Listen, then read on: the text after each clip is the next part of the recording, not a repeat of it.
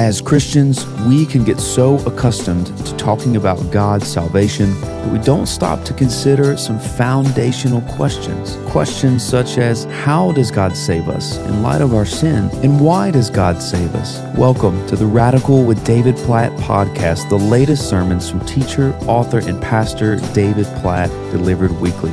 As always, you can find today's sermon plus thousands of more free resources over at our website, radical.net. Well, in today's message, David Platt helps us see how the book of Exodus answers these all-important questions. As God's salvation of Israel demonstrates, He saves us by His grace for His glory and for our good. Here's David with a sermon titled, How and Why Does God Save Us? From the book of Exodus.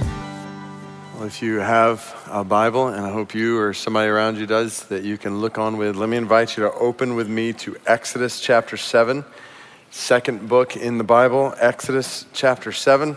While you're turning there, I want to greet those of you in Loudoun and Prince William and Montgomery County and Main Ave and different microsites. It's really good to be together across Washington around God's Word. And speaking of being together, I just want to remind all of us and all of our campuses that we are scheduled to have a church-wide prayer gathering this coming Friday night from 8 to midnight.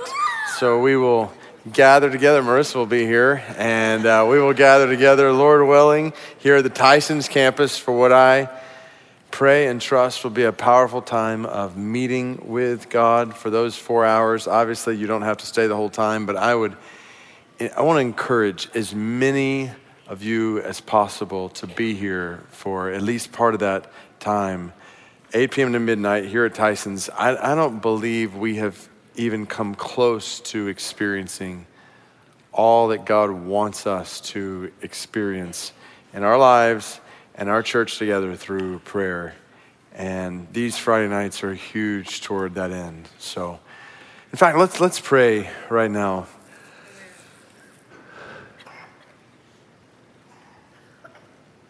God, I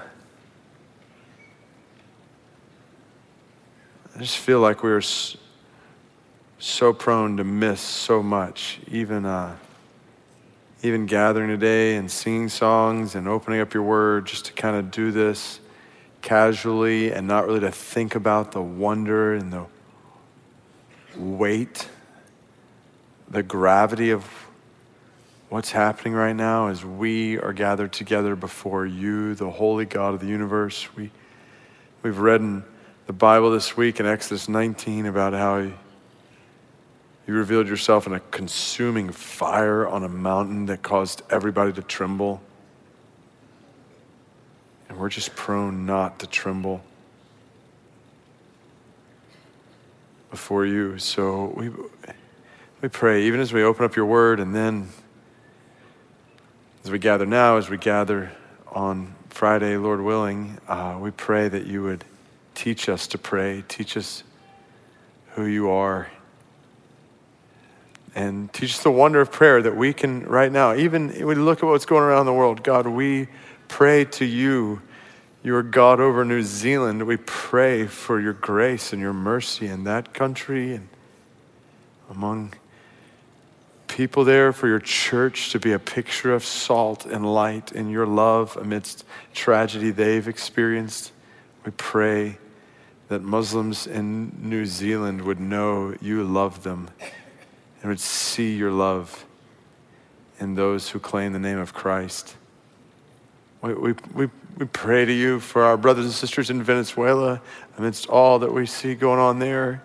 God, please strengthen and sustain and provide for our brothers and sisters in Venezuela, and use your church there, we pray, to be salt and light in the middle of a lot of darkness.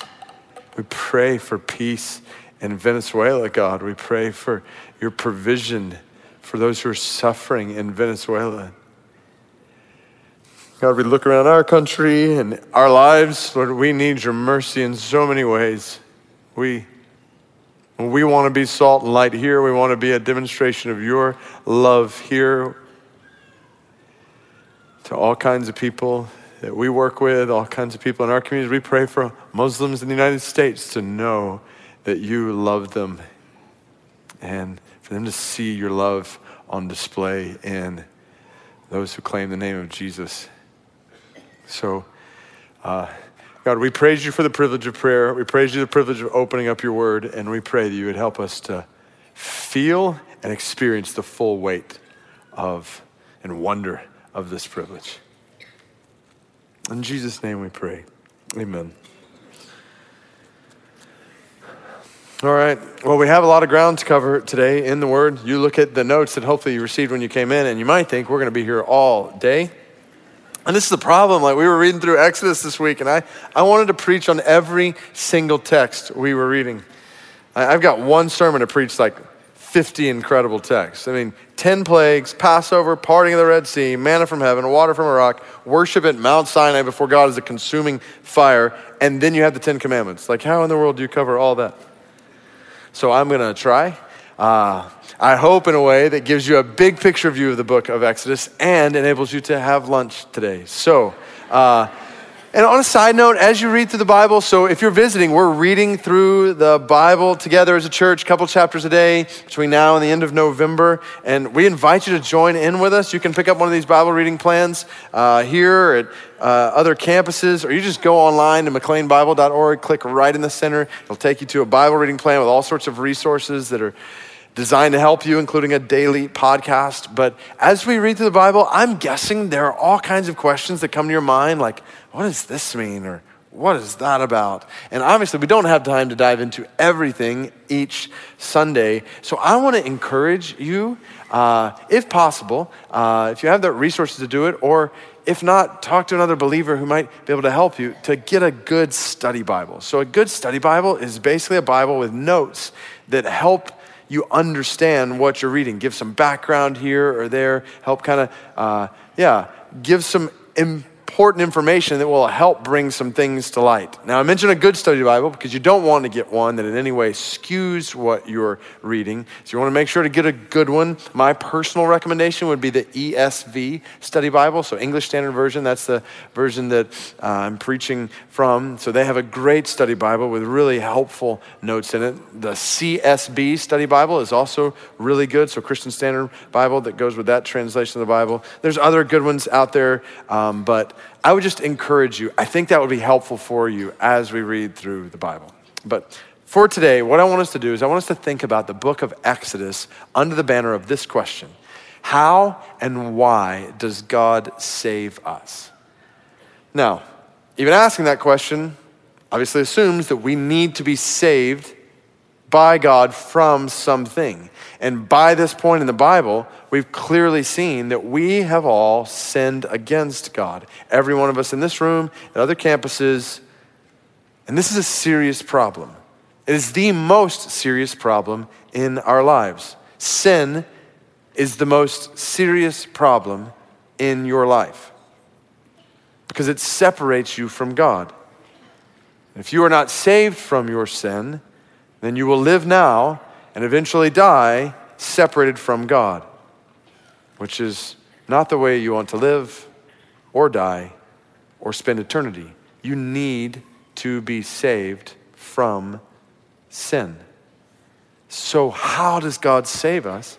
And then maybe a question we don't often stop to think about: why does God save us? So let's meditate on these questions as we learn what God is teaching us in the book of Exodus. We'll start at the top of your notes and then we'll dive into the text. So if you're taking notes, first, how does God save us? And the answer the Bible gives us in the book of Exodus is that God saves us by his grace. God saves us by his grace. And what grace means is God's unmerited mercy. God saves us by showing mercy to us when we do not deserve it. The Bible teaches, if you keep going there, then I'm going to show it to you starting in Exodus 7, we deserve destruction and death for our sin. Not the most politically correct statement, but a biblical statement. And the book of Exodus is a picture of this, particularly in Pharaoh and the Egyptians. So look with me at Exodus 7, where our Bible reading left off last week. God, through Moses, told Pharaoh to let his people go out of Egypt, where they were slaves, to worship him. And Pharaoh refused. Pick up in verse 14 of chapter 7. The Lord said to Moses, Pharaoh's heart is hardened. He refuses to let the people go. Go to Pharaoh in the morning as he's going out to the water. Stand on the bank of the Nile to meet him, and take in your hand the staff that turned into a serpent. And you shall say to him, the Lord, the God of the Hebrews, sent me to you, saying, let my people go, that they may serve me in the wilderness. But so far you have not obeyed. Thus says the Lord, by this you shall know that I am the Lord. Behold, with the staff that is in my hand, I will strike the water that is in the Nile, and it shall turn into blood. The fish in the Nile shall die, and the Nile will stink, and the Egyptians will grow weary of drinking water from the Nile. Thus begins the first plague in Egypt, the first of 10 such plagues, the plague of blood, followed by a plague of frogs, then a plague of gnats. Fourth, a plague of flies. Fifth, a plague on livestock. Then a plague of boils, followed by a plague of hail, a plague of locusts, and then a plague of darkness. All of these plagues, clear pictures of punishment for sin. Every one of them comes about in response to Pharaoh's rebellion against God. The plagues are a picture of right, just punishment due sin before a holy God. And they all set the stage for a 10th and final plague, the plague on the firstborn. So turn me over to Exodus 11, verse 4, where we read this. After all these 9 other plagues, Moses said, Exodus 11:4, thus says the Lord, about midnight I will go out in the midst of Egypt, and every firstborn in the land of Egypt shall die. From the firstborn of Pharaoh who sits on his throne, even the firstborn of the slave girl who is behind the handmill, and all the firstborn of the cattle. There shall be a great cry throughout all the land of Egypt, such as there has never been, nor ever will be again. Yet even after that is threatened, Pharaoh still refuses to obey God, thus setting the stage for what becomes known as the Passover in Exodus 12, when God promises that he is going to send a destroyer. That's the word that's used in Exodus 12:23, a destroyer to strike down every firstborn child and animal in Egypt.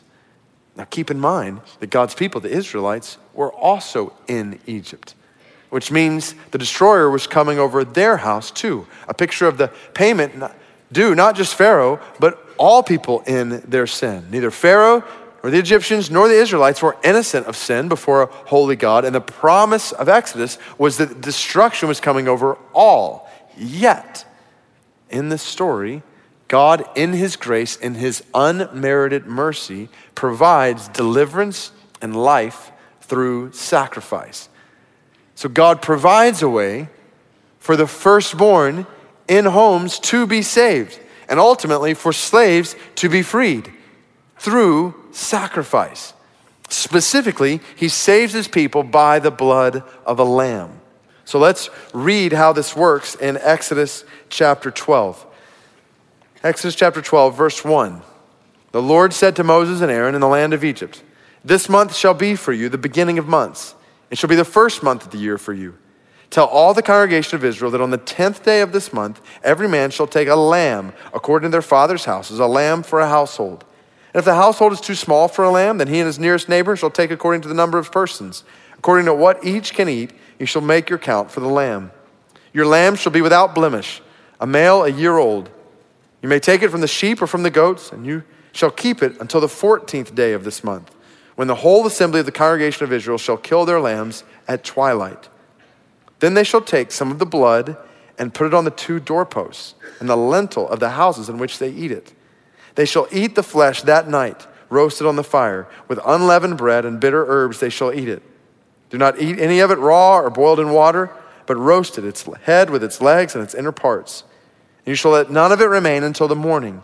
Anything that remains until the morning you shall burn. In this manner you shall eat it, with your belt fastened, your sandals on your feet, and your staff in your hand. And you shall eat it in haste. It is the Lord's Passover.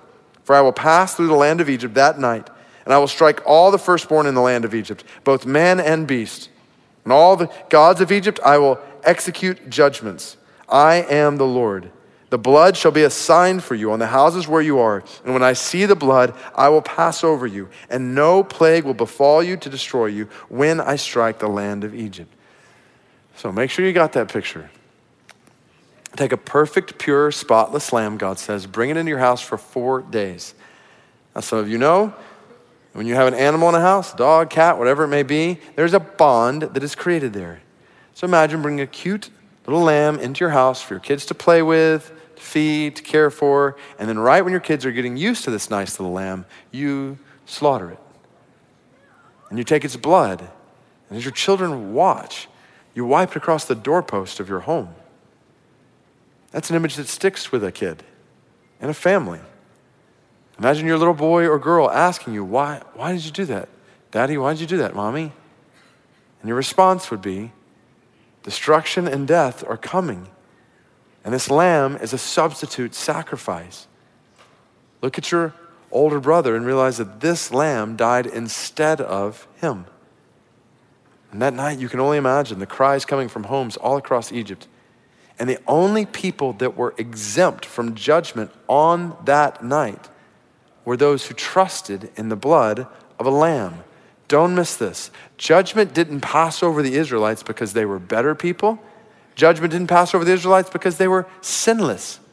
Judgment only passed over the Israelites because they trusted in the blood of a lamb, a substitute sacrifice provided by God in his grace. Now it's interesting. So hold your place here in Exodus. We're going to come back here in a minute, but fast forward with me to Exodus 12. Fast forward with me to Exodus chapter 24, which we're going to read this coming week. So after the Passover and the plague on the firstborn, God's people indeed leave Egypt. They come to Mount Sinai to worship God, to enter into a covenant relationship with him. Exodus 24 is the first fully described public worship service in the Bible. It's like a marriage celebration of God committing himself to his people and them committing themselves to God. So let's read it starting in Exodus 24, verse 3. Moses came and told the people all the words of the Lord and all the rules. That's a reference going all the way back to chapter 20. 10 commandments were given. And then since then, chapter 21, 22, 23 were commandments and rules from God. Moses read all those, and the people answered with one voice and said, all the words that the Lord has spoken, we will do. And Moses wrote down all the words of the Lord. He rose early in the morning and built an altar at the foot of the mountain and 12 pillars according to the 12 tribes of Israel. And he sent young men of the people of Israel who offered burnt offerings and sacrificed peace offerings of oxen to the Lord. And Moses took half of the blood and put it in basins, and half of the blood he threw against the altar. Then he took the book of the covenant and read it in the hearing of the people. And they said, all that the Lord has spoken we will do, and we will be obedient. And Moses took the blood and threw it on the people and said, behold, the blood of the covenant that the Lord has made with you in accordance with all these words. You catch what happened there. Moses reads all these words from the Lord, actually does it twice in this passage, and after each time, all the people say, we will obey them. But as soon as they say that, what does Moses do? Like the first time, as soon as they say that, Moses sends people to offer sacrifices. Why? Because the people were not able to keep that word. They just said, all the words the Lord has spoken we will do, but that's not true. They were sinners just like you and me, and it won't be long before they're totally going against God's word. They will sin, rebel against God and his covenant, and the payment for sin is what? Death. So God provides sacrifice by his grace. And Moses throws blood over the altar as a picture, yet again, of a substitute sacrifice to cover over sin, to show that the penalty for sin, death, has been paid. In this picture, we see the just penalty due sin has been paid through a sacrifice. And then verse 8 gets really kind of weird, because this time after the people say we will obey all of God's word, Moses starts throwing blood not on the altar, but on the people. Aren't you glad this isn't our practice today? Start throwing blood on people in worship, they're not coming back. So it's one way to solve the traffic problem here, and overflow in Moco, we can solve that in an instant. But don't miss the point. Sinners can only enter into a covenant and relationship with the holy God of the universe if there is sacrifice, if the just penalty for sin is poured out. And just like God saved his people by the blood of a lamb in Exodus 12, here in Exodus 24, God seals his promise with the blood of another's life, a substitute sacrifice. And you watch what happens next in verse 9. Then Moses and Aaron, Nadab and Abihu, and 70 of the elders of Israel went up, and they saw the God of Israel. There was under his feet, as it were, a pavement of sapphire stone, like the very heaven for clearness. And he did not lay his hand on the chief men of the people of Israel. They beheld God and ate and drank. They beheld God, like sinners beholding the holy God. And they have a covenant meal to celebrate their relationship with God.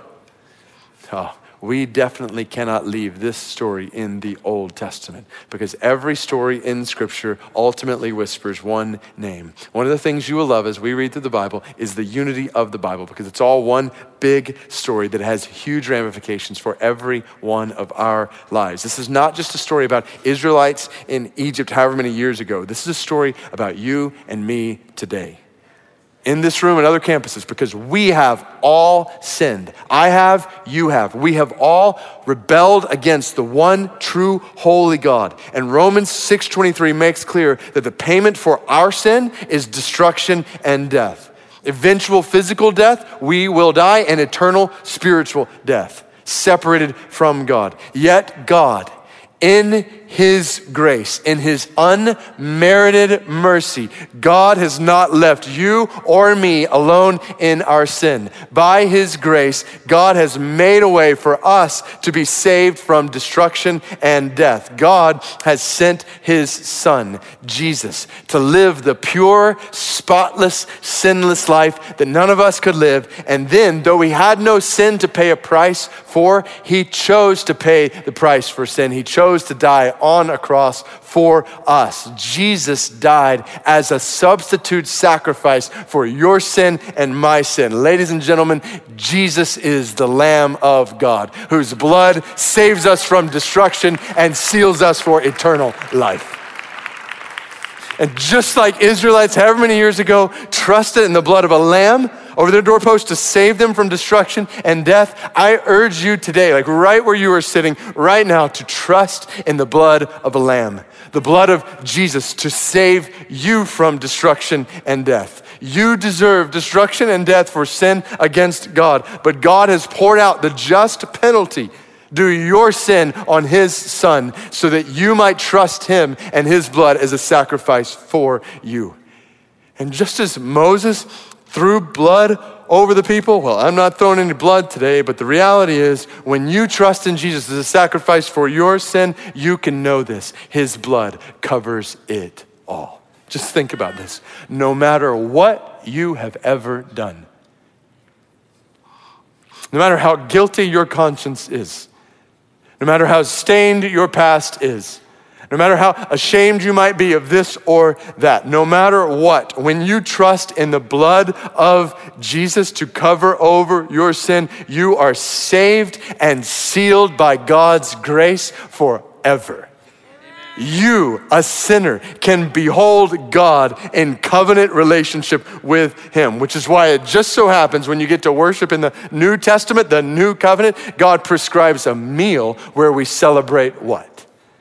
The giving of Jesus' body and the shedding of Jesus' blood for our sins. Matthew 26:27, Jesus took a cup. When he had given thanks, he gave it to them, saying, "Drink of it, all of you, for this is my blood of the covenant, which is poured out for many for the forgiveness of sins." This is why we sinners filling rooms all across Washington, D.C. come together every week to celebrate the reality that we have been forgiven by the blood of Jesus, and we now behold God in a relationship with him that will last forever. That's worth celebrating a meal over. How is this possible? How is it possible for rooms full of sinners across the city to gather together today before the holy God of the universe to worship and enjoy him in his presence? That is only possible by his grace. Not one of us is here by any merit in us. The only reason we are here is because of mercy in him.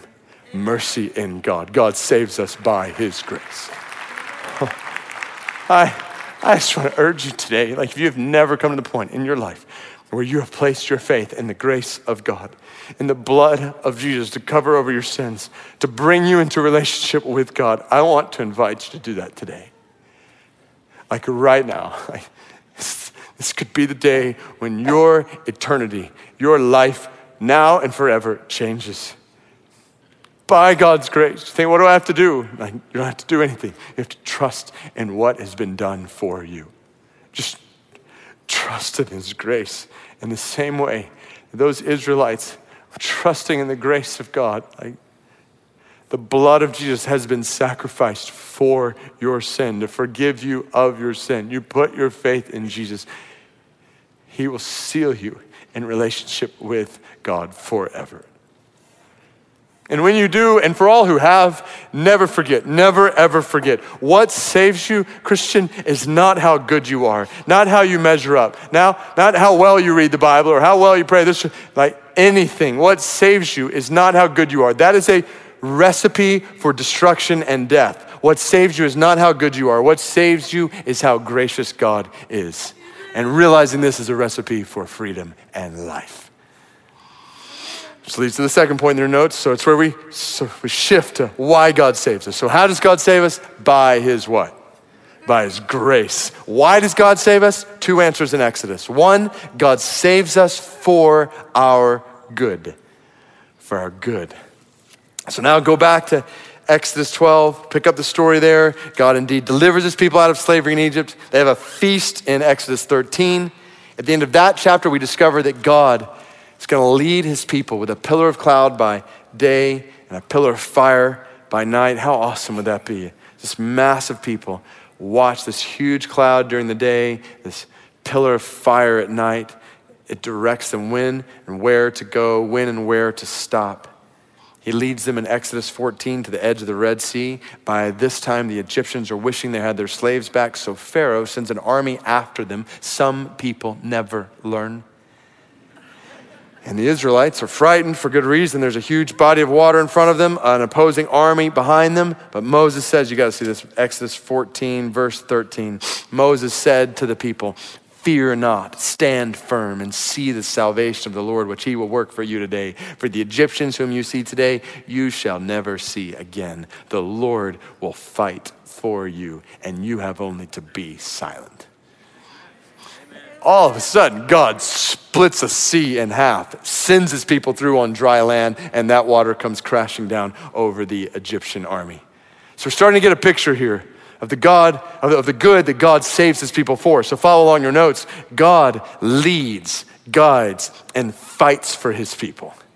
Amen. This is what God saves us to, for our good. He leads, guides, and fights for us. Then you get to a song of worship in chapter 15. Then you see 3 miracles back to back to back. First, the water God's people come to is bitter, so he miraculously makes it sweet. In chapter 16, they can't find food, so God provides bread from heaven in the morning and meat in the evening. In Exodus 17, when they can't find water, God miraculously provides it from out of a rock. And all of this, we see how God sustains, satisfies, and strengthens his people. You get to chapter 18, God gives wisdom to Moses when it comes to how to lead his people, which was not an easy task. That sets the stage for one of the most significant, famous moments in the Old Testament when God gives his people his word, starting with the 10 Commandments in Exodus 20.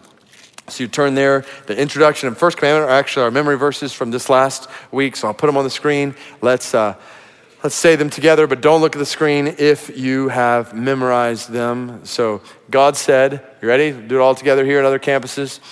I am the Lord your God who brought you out of the land of Egypt, out of the house of slavery. You shall have no other gods before me. Now what I've done in your notes is I've tried to offer a summary of these 10 commandments. And man, this is one of the parts I loved studying most this week. And I so wish we had time to go into more depth here. Like, this is a sermon series by itself. It was just like 10 weeks, just realizing what these commandments mean. So one day, Lord willing. But for now, we got a couple minutes. So I want you to see the big picture, how God's word is for our good. It's for our good. Just think about how good these commandments are. First commandment, God is showing us the way to abundant life through worship of the right God. No other gods before me. Just think about that. What if you live your entire life and you come to find out in the end that the center around which your life revolved was totally empty? You get to the end of your life only to find out that the foundation upon which you've built your entire life was completely faulty. You waste your life. God here is prescribing the way to abundant life with the right center, with the right foundation, life with God at the center, God as your foundation. Second commandment, God shows us the way to supernatural love through worship in the right way.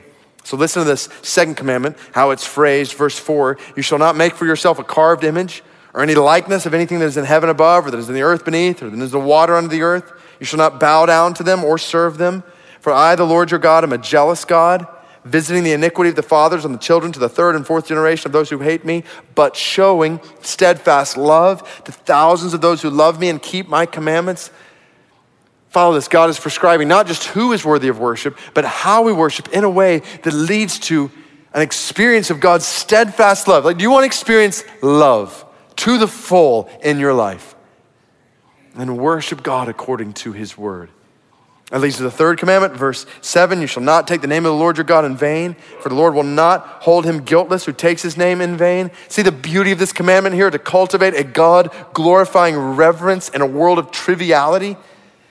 Do you not grow tired of the trite and the trivial, the slow drivel of the shallow and superficial in this world? Like, lift your eyes to true greatness and glory and majesty and wonder and splendor in God. Live with humble, holy, mind-blowing, breathtaking awe and reverence for God and his name. It'll change the way you live.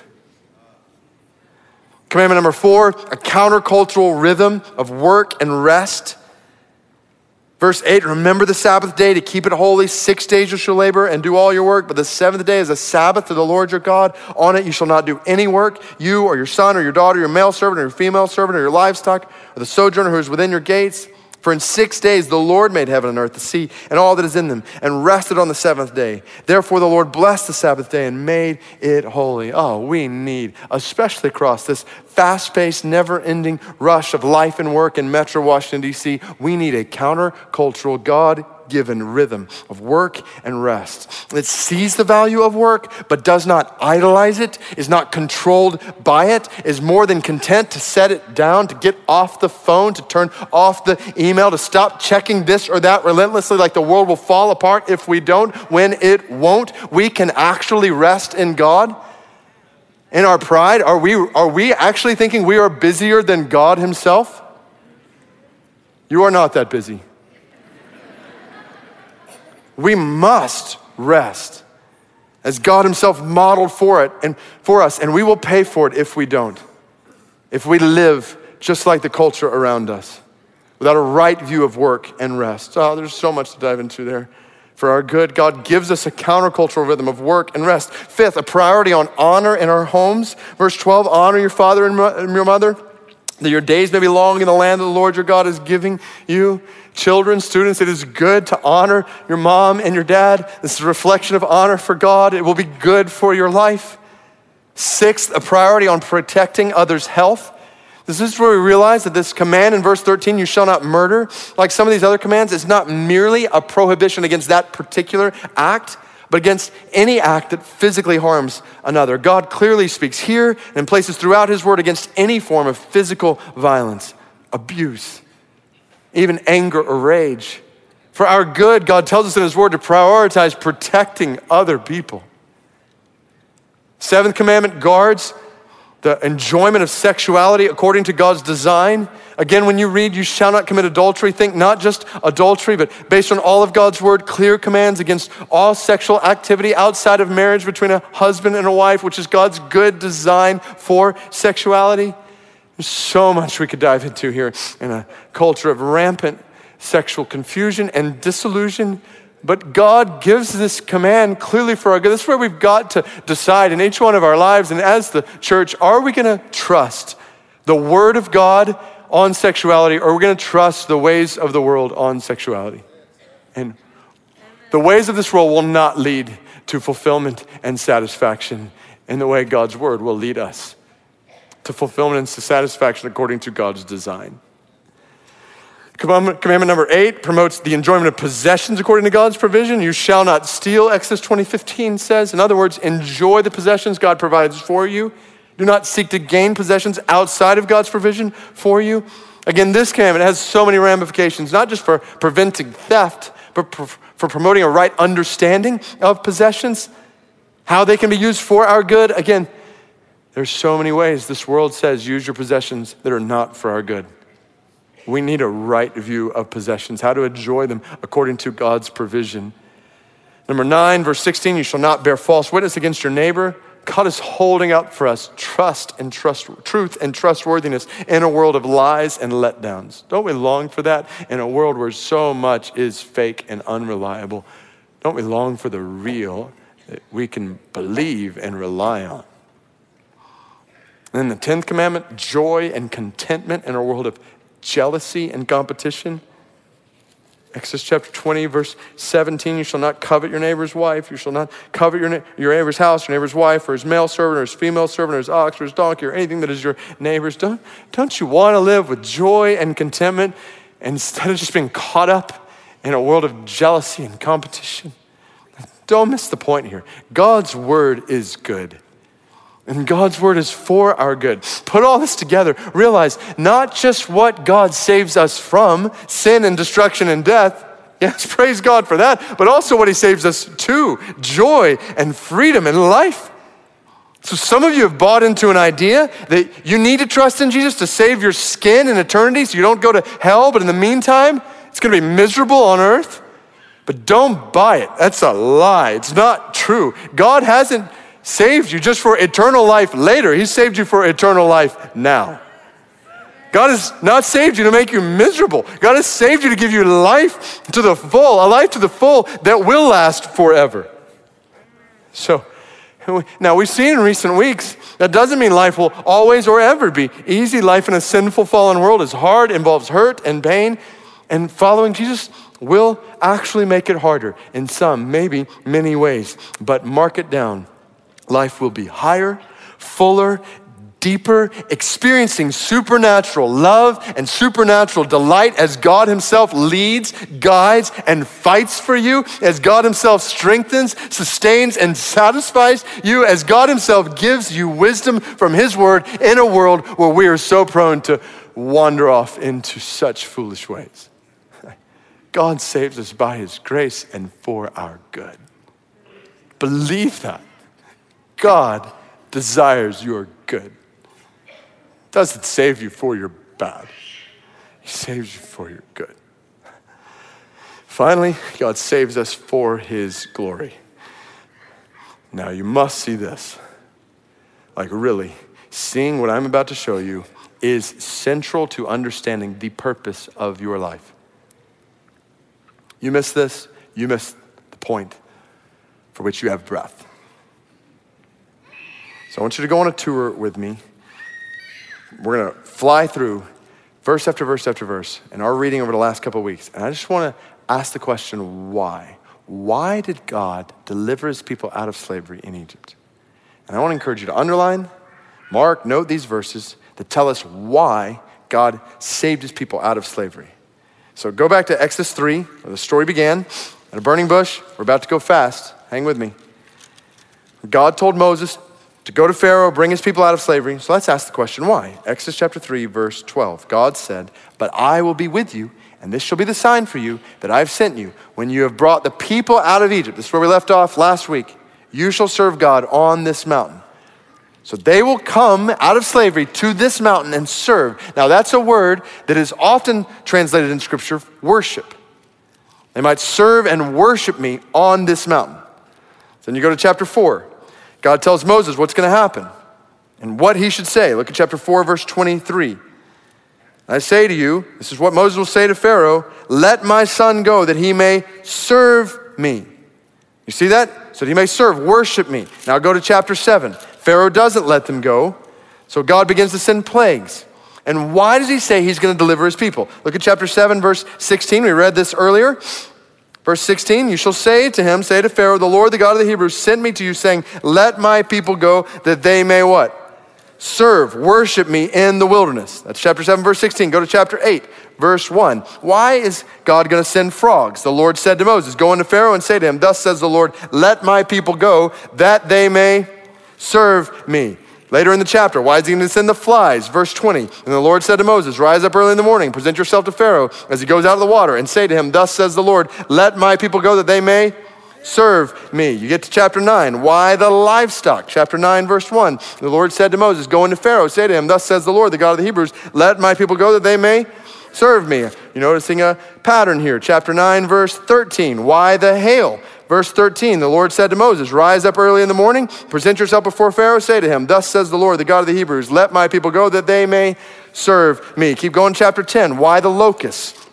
Look at verse 3. Moses and Aaron went into Pharaoh, said to him, thus says the Lord, the God of the Hebrews, how long will you refuse to humble yourself before me? Let my people go that they may serve me. A couple more. It's interesting. You get to verse 7. Pharaoh's servants get in on the action here. They say to Pharaoh, how long shall this man be a snare to us? Let the men go so they may serve the Lord their God. Let them go worship. Do you not understand that Egypt is ruined? So Moses and Aaron were brought back to Pharaoh. He said to them, go, serve the Lord your God. But he actually didn't do that. So you get later in chapter 10, you see a plague of darkness. You come to verse 26. Moses says, our livestock must go with us. Not a hoof shall be left behind, for we must take of them to serve the Lord our God. And we do not know with what we must serve the Lord until we arrive there.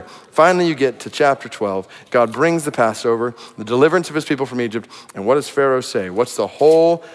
It all builds to this moment. Verse 31, he summoned Moses and Aaron by night and said, up, go out from among my people, both you and the people of Israel, and go do what? Go serve, go worship the Lord as you have said. Pharaoh learned all too late that you do not stand in the way of the worship of God. It's the whole point of the Exodus from Egypt. God delivers his people out of slavery. We've already seen for their good. Obviously, that was good for them. He brings them to Mount Sinai, where they serve and worship him.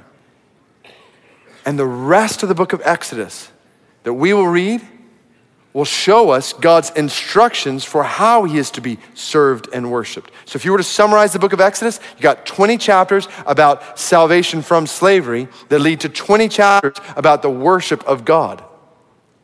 And these chapters are incredible.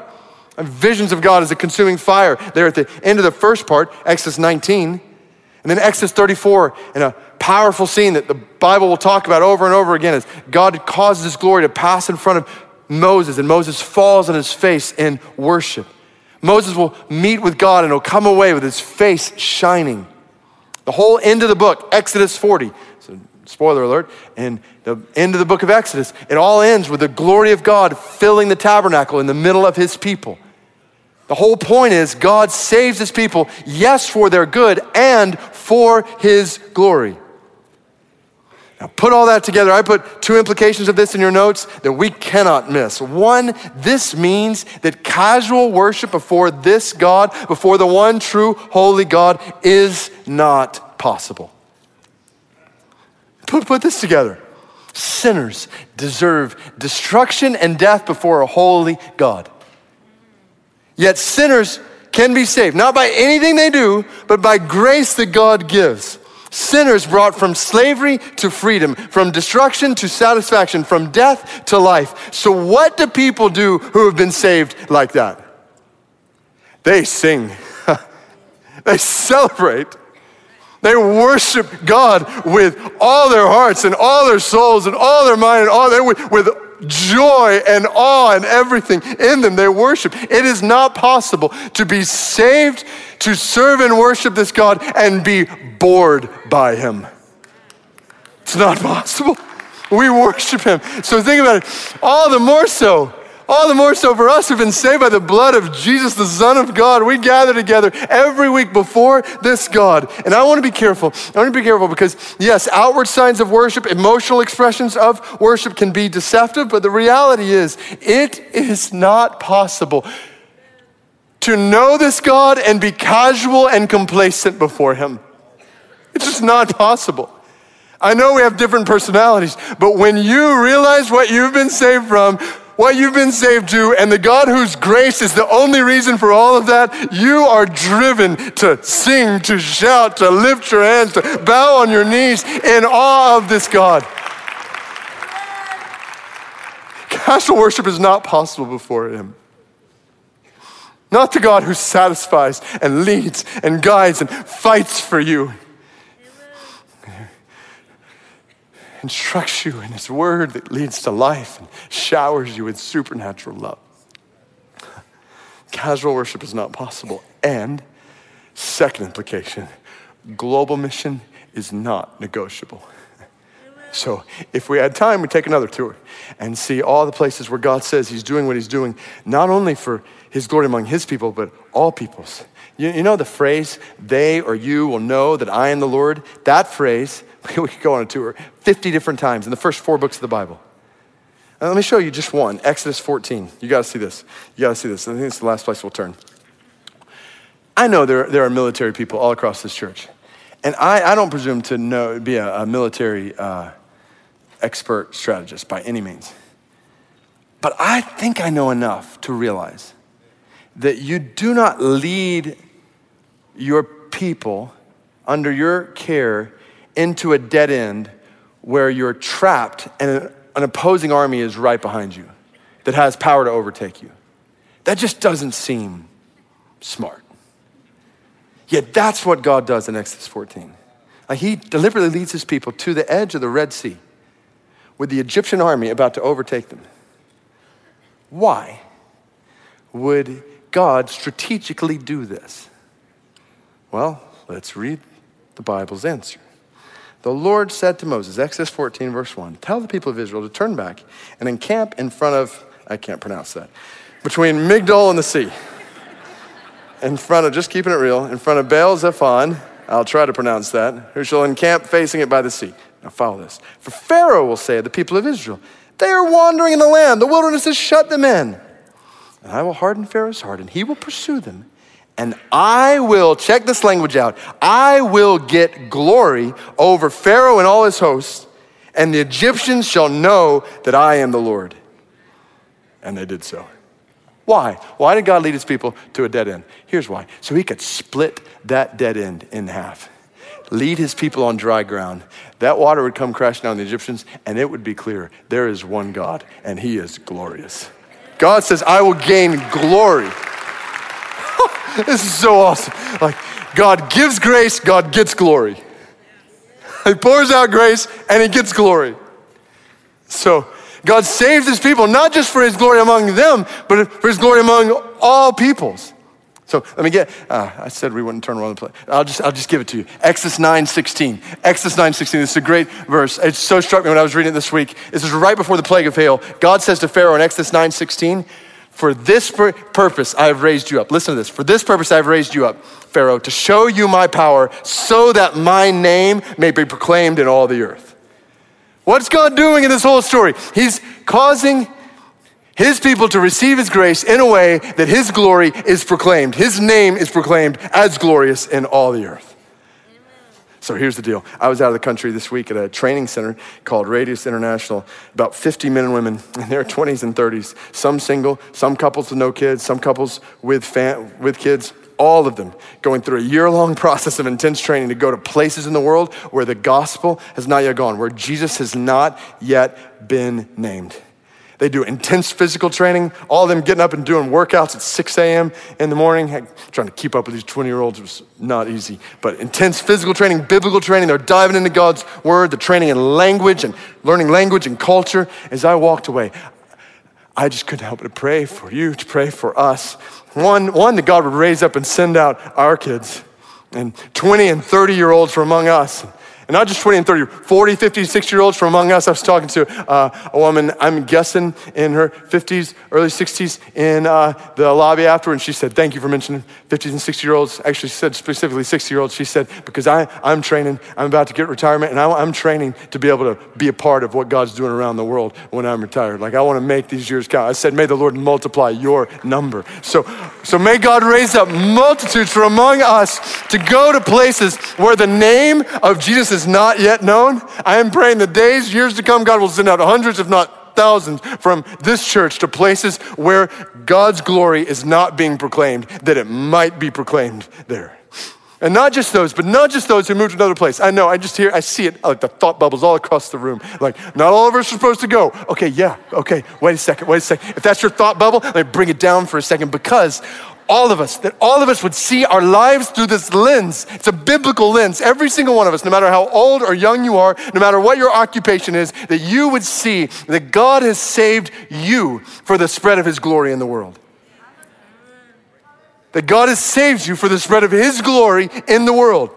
Right where you're sitting, this is the purpose of your life, to spread the glory of God in the world so that other people might know that he is God, so that other people might know that he is good, that other people might know that he saves all who trust in his grace. God has saved you by this grace for a reason, and it is not to keep it to ourselves. God has given you and me this grace for the spread of this grace so that more and more and more people might be saved for their good and ultimately for God's glory. That we might not stop until every people group in the world is praising God for his grace. So this is why we're fanning out this year around the world in short-term mission trips, proclaiming the gospel. There's so many opportunities. Please consider being a part of one of those. 2 of them where we're doing like huge groups going on. One in DR, one in Ethiopia. I was meeting with the Ethiopia team recently. The opportunities we have right now to come alongside the church in Ethiopia to care for orphans is awesome. And we need another large group to go this July, exalt God's name as Father to the fatherless there. So now's the time to sign up for these trips. I encourage you to do it. Look at your year. Is there any time where you can go individually, couple, family, whatever it is? And then, I gotta tell you, I have a good friend in town today who is working among unreached people groups, people that have yet to be reached with the gospel. I'd bring him up here if it were not for security reasons, because he's working in places where there is much opposition to the spread of the gospel. And I'll never forget when he told me about a girl in a remote, unreached village. She heard the gospel and believed in Jesus, and then she shared the gospel with her family, and they believed in Jesus. Then a few days later, when some villagers found out that they had become Christians, this girl's family was killed.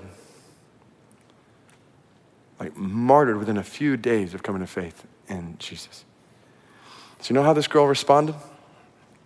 She wrote a song of worship to God for his faithfulness and his goodness. And as far as we know, it's the first worship song ever written in her language.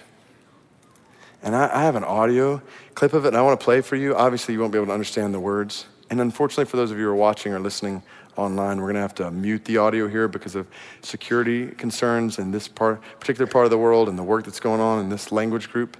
So you're about to go dark, sorry. But for those of us in this room and in other campuses, I just want you to hear the first song ever sung in praise to the name of Jesus in this particular language. Listen to this with me. Just picture this with me. I want you to picture people groups around the world, almost like notes, like on a heavenly keyboard. Every note designed to bring distinct praise to God. And one day, every note is going to be played to the praise of God. And right now, there are about 7,000 notes that aren't being played. People groups that have not yet been reached. And we want to change that. We want to see the name of Jesus proclaimed throughout the earth. So I challenge us to apply the book of Exodus in our lives in 3 ways. 1, lean wholeheartedly on God's grace in your life. For eternity, trust in God's grace. Maybe today, for the first time, to trust in his grace. For all who are trusting in God's grace, keep trusting in his grace. God saves us by his grace. In light of that, second, I challenge you, live maximally for your glory, for your good. I mean, live to the full, but not according to this world. That's not for your good. Live according to God's word for your good. Don't buy into an idea that coming to Christ means not living for your good. This is good. God has saved you for good, so live maximally for it. Refuse to settle for life according to the ways of this world. Give your life experiencing fullness according to the word of God. And then third, I challenge you, as you live maximally for your good, as we do that, let's labor globally for God's glory. Starting right where we are right now, like this week, let's live so that others might know around us that God saves sinners by his grace for their good and for his glory. And let's pray that God would use us as a church together to make his name known in this city and to make his name known among the nations. So let's pray. Let's pray. Oh God, God of Moses, you are the God who revealed yourself in a consuming fire in Exodus 19. You're the God who sent all these plagues. You're the God who saved your people from slavery. We're praying to you right now. And so we pray in this day, in this place, all across Metro Washington, D.C., our heads bowed before you, God. We pray, thank you for your grace. Thank you for saving us by your grace. Pray. God, I would pray that not one person would leave today without trusting in your grace to save them from their sin. And God, we pray that you'd help us to live for our good, the good you've designed for us. And use us as instruments in your hand for your glory this week, all across the city, and wherever you lead us in the world, use us as instruments for your glory, that your name might be proclaimed in all the earth. In Jesus' name we pray. Amen. Thanks for joining us today on Radical with David Platt. If you'd like to watch today's full sermon or even download the free discussion questions, you can do all that and more at our website, radical.net. And if you are in the Washington, D.C. area and would like to hear David in person, make plans to visit McLean Bible Church, where David serves as teaching pastor. You can learn more about McLean and find a campus near you at mcleanbible.org. And also, if you haven't registered for Secret Church 19, prayer, fasting, and the pursuit of God, we hope you will make plans to join David Platt and either the live audience in Washington, D.C., or the tens of thousands that will be gathered in homes and churches around the globe tuning in that night. It's April 26th, and you can register your group at secretchurch.org. At secretchurch.org. We hope you will make plans to join us on this important night. Well, I'm your host, Thomas Bowen. Until next time, join us at radical.net.